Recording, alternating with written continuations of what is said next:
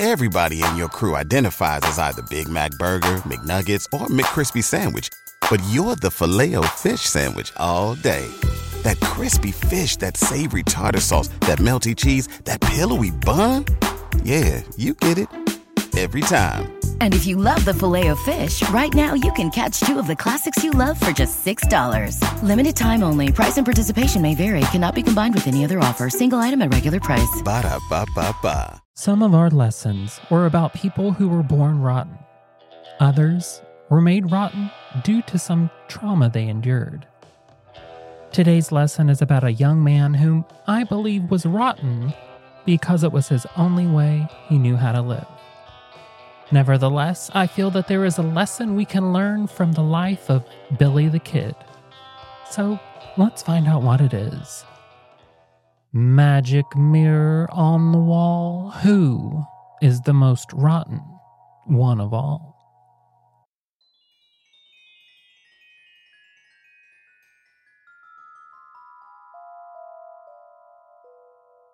Hi, hello, and howdy, my darlings.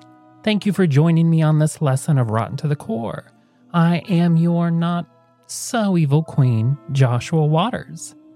This is the history podcast about rotten people, where we try to learn a lesson or two from them and their rotten lives.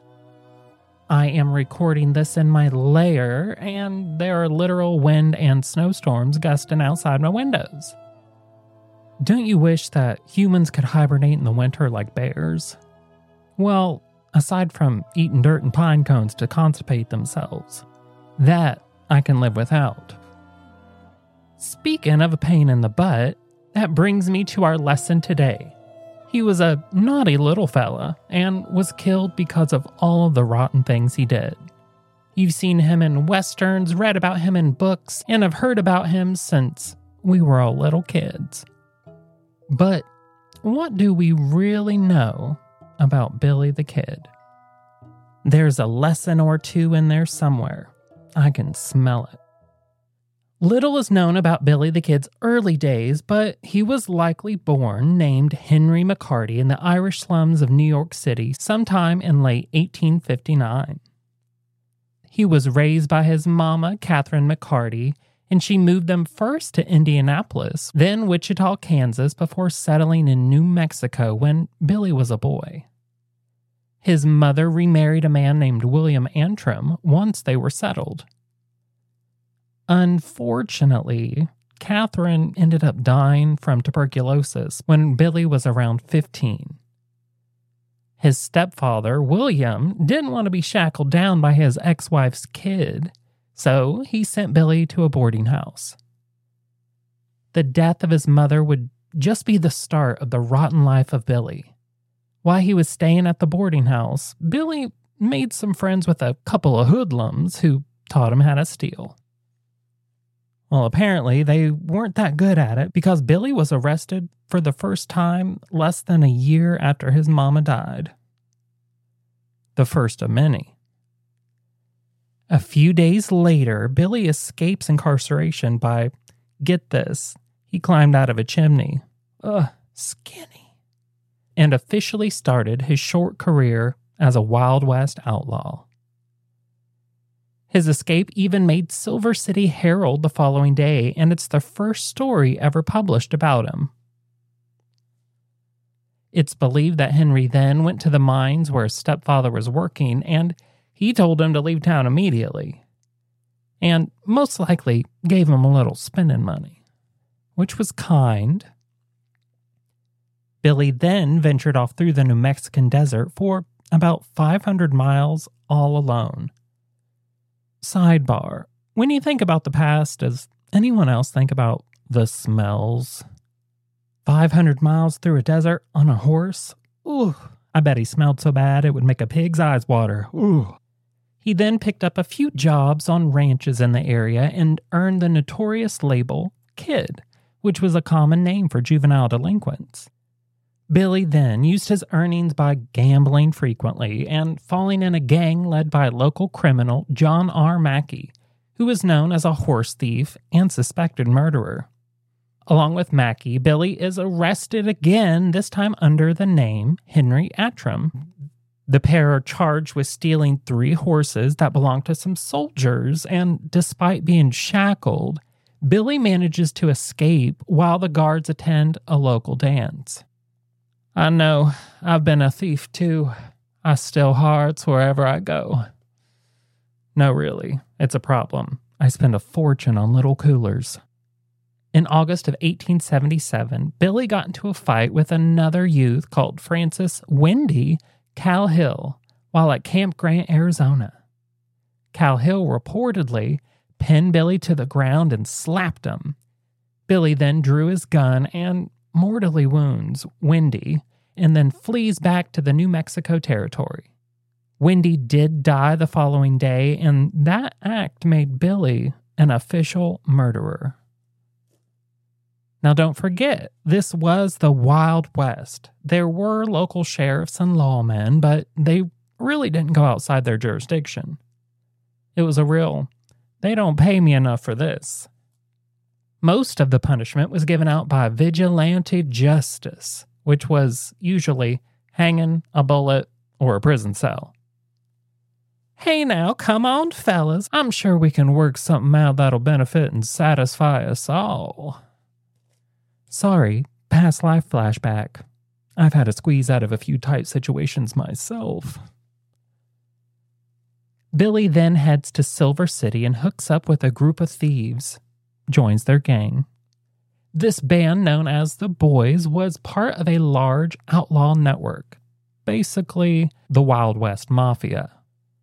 Are you talking to me? You yellow-bellied sack of manure. Billy then changes his name to William H. Bonney, and he is arrested and jailed in Lincoln County for possessing horses belonging to cattleman John Tunstall.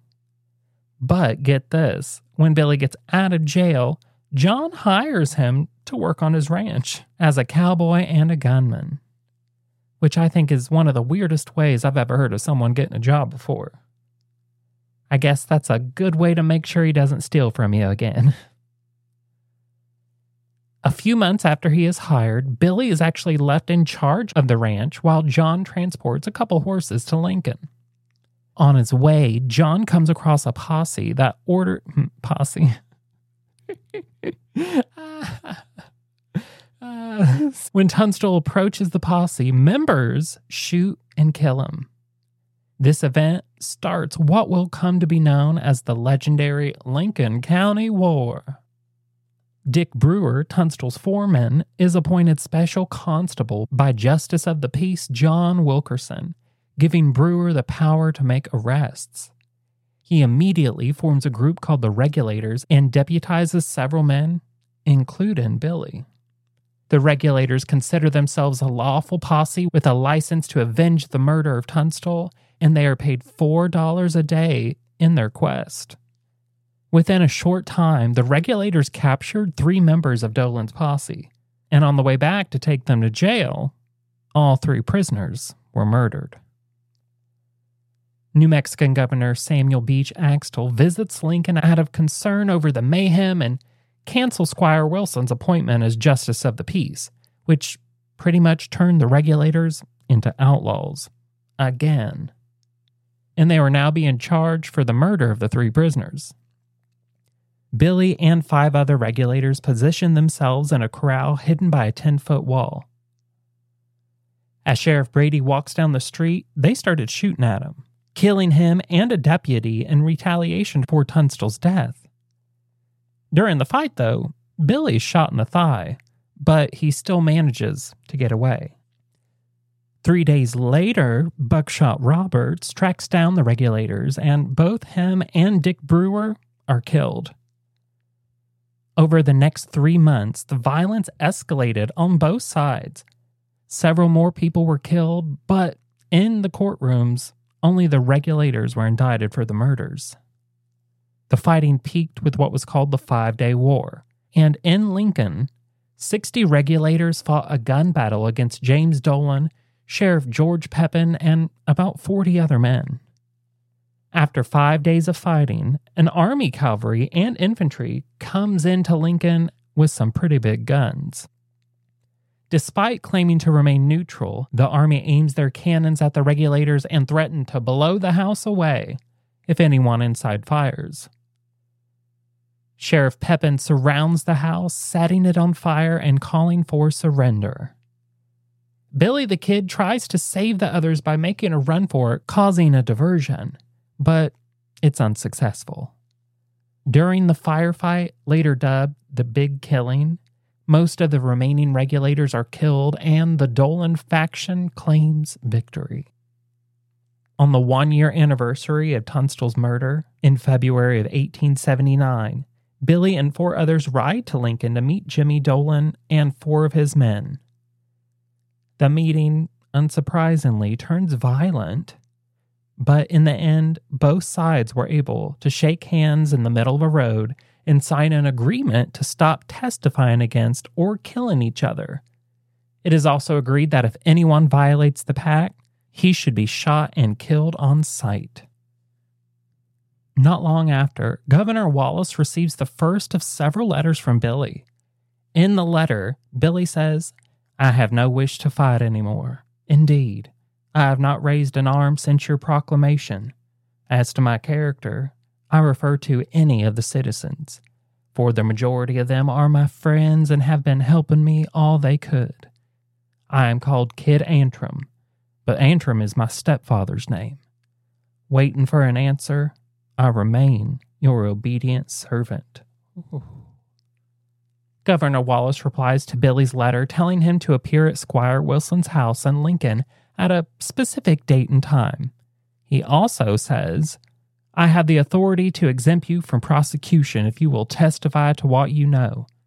If you could trust Jesse Evans, you can trust me." I wouldn't have if it was me.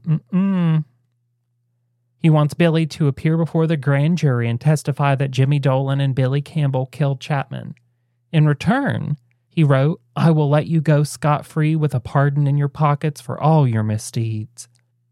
He also says that after seeing Billy interact with the public, he realizes what a popular figure he is. Which Billy really was. People either loved him or they felt sorry for him. There was even a time where he escaped jail, and the town's locals helped him out. They broke him out of his chains and even gave him a horse to ride away on. The ladies loved him too. Hi, Billy. In the summer of 1879, Billy rode to New Mexico, arriving in Las Vegas, where, according to his friend Henry Hoyt, that's my middle name, he dined with the notorious Missouri outlaw Jesse James. Just like Jesse James. Back in New Mexico, Billy poses awkwardly for the only photo ever taken of him. His lover, Paulita Maxwell, later claims that she never liked the picture, claiming it doesn't do him justice. And if you see the photo for yourself, she ain't lying. By November of 1880, a posse tracks Billy and his gang back to a ranch between Vegas and White Oaks, where they start shooting at each other. Surprise, surprise! During the shootout, a popular White Oaks blacksmith, Jim Carlisle, is shot while entering the house to try to talk some sense into him. Both sides blame the other for Carlisle's death. A month later, in December of 1880, J.H. Kugler, the editor and publisher of the Las Vegas Gazette, published an editorial in which he refers to Billy for the first time as Billy the Kid. He also began writing articles that embellish Billy's exploits, which only helped to grow his reputation. After he started getting a little bit more famous, Billy again writes Governor Wallace and denies that he or any of his men shot Jim Carlisle. But it didn't work. Wallace published a notice in the New Mexico newspapers 3 days later. $500 reward. Notice is hereby given that a $500 reward will be paid for the delivery of Bonnie, alias the Kid, to the sheriff of Lincoln County. 5 days later, Sheriff Pat Garrett and his men ambushed the Regulators after luring them back to town with some false information. Billy manages to escape and made it back to his hideout, mostly intact. Garrett's men tracked him down, though, and surrounded the one-room stone house. After a day of banter, Billy and his team surrender, allegedly drawn out by the smell of bacon and beans. Now that's some sneaky yet brilliant police work. That would definitely get me to come out of hiding if I hadn't eaten in a few days. The Las Vegas Gazette publishes a jailhouse interview with Billy, and in it he is quoted as saying, "What's the use of looking at the gloomy side of everything? The laugh's on me this time." The trial for the murder of Sheriff Bradley begins in Santa Fe, and Albert Jennings Fountain, who had written some pretty bad stuff about Billy's former gang, is chosen to represent Billy. And after only 2 days of testimony, the jury returns a verdict for first-degree murder, and Billy the Kid is sentenced to die on May 13th. He will also be the only person that is convicted of any crimes from the Lincoln County War. But while awaiting execution in the Lincoln jail, Billy asked the guard if he could go to the bathroom. During the trip, he gains possession of the guard's gun and shoots him. Then, from Sheriff Garrett's office, he then grabs a 10-gauge shotgun, takes aim out of a jailhouse window at the second guard who is walking across the street, and kills him too. And this is where the locals helped him flee. It's written a lot that he stole a horse, but it's believed that the townspeople just gave it to him, with a saddle too. And the horse returned a few days later. It had either gotten away from Billy or he had sent it back to them. Horses are so smart. On July 14, 1881, Sheriff Garrett and 2 of his best deputies slip into Fort Sumner in the early evening to look for Billy, after reportedly hearing a rumor that Pauletta Maxwell was pregnant with his child. Near midnight, the men enter the gate of the Maxwell house and stand on the porch. Garrett enters Pete Maxwell's room, sitting near the head of the bed. Billy spots the deputies on the porch, pulls his gun from his waistband, and whispers, "¿Quién es?" "Who is this?" as he backs towards Maxwell's door. Did I mention that Billy was fluent in Spanish? Had no idea. Maxwell whispers to Garrett, "Él es." It's him. And Garrett pulls out his gun and fires twice, killing Billy the Kid before he can even shoot a bullet. A coroner's jury ruled that Billy's death was justifiable homicide, and later that afternoon, a wagon took his body to nearby Fort Sumner Cemetery. He is still buried there between 2 of his gang members. The grave even has metal bars over it to prevent theft, making it the only bars that would ever hold Billy the Kid. If you ever go to the grave, people leave coins, but mostly bullets there as a sign of respect for him. There are several conspiracies that Billy didn't actually die that day and went on to live under a new name, one of them being John Miller. In May of 2005, the bones of John Miller were disinterred in Arizona. Scientists compared the DNA with samples from blood believed to be from Billy the Kid, but no test results have been made public, and there's even a lawsuit that's been filed to release the findings. Billy the Kid also holds a record for the most motion pictures made by a single individual in filmmaking history. In his short life, he was successful at one thing: capturing the hearts of the public.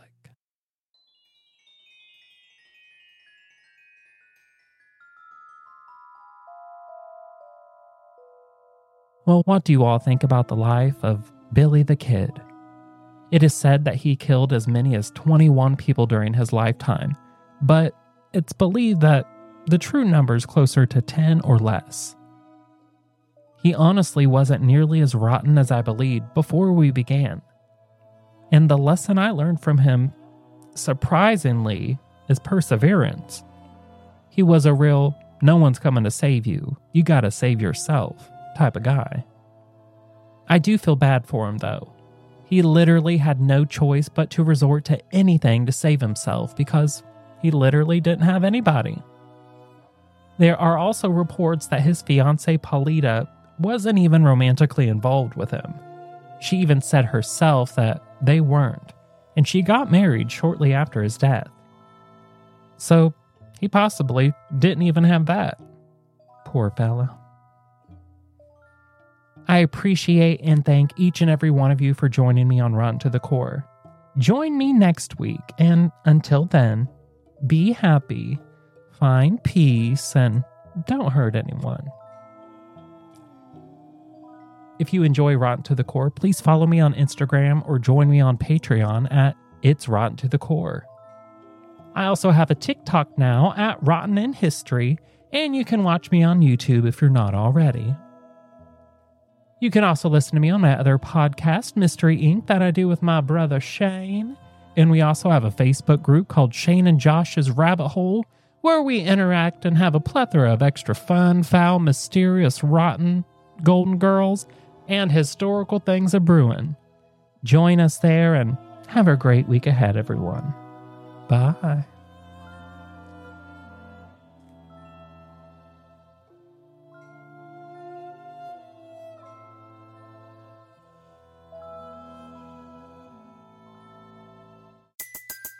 Everybody in your crew identifies as either Big Mac Burger, McNuggets, or McCrispy Sandwich. But you're the Filet-O-Fish Sandwich all day. That crispy fish, that savory tartar sauce, that melty cheese, that pillowy bun. Yeah, you get it. Every time. And if you love the Filet-O-Fish, right now you can catch two of the classics you love for just $6. Limited time only. Price and participation may vary. Cannot be combined with any other offer. Single item at regular price. Ba-da-ba-ba-ba.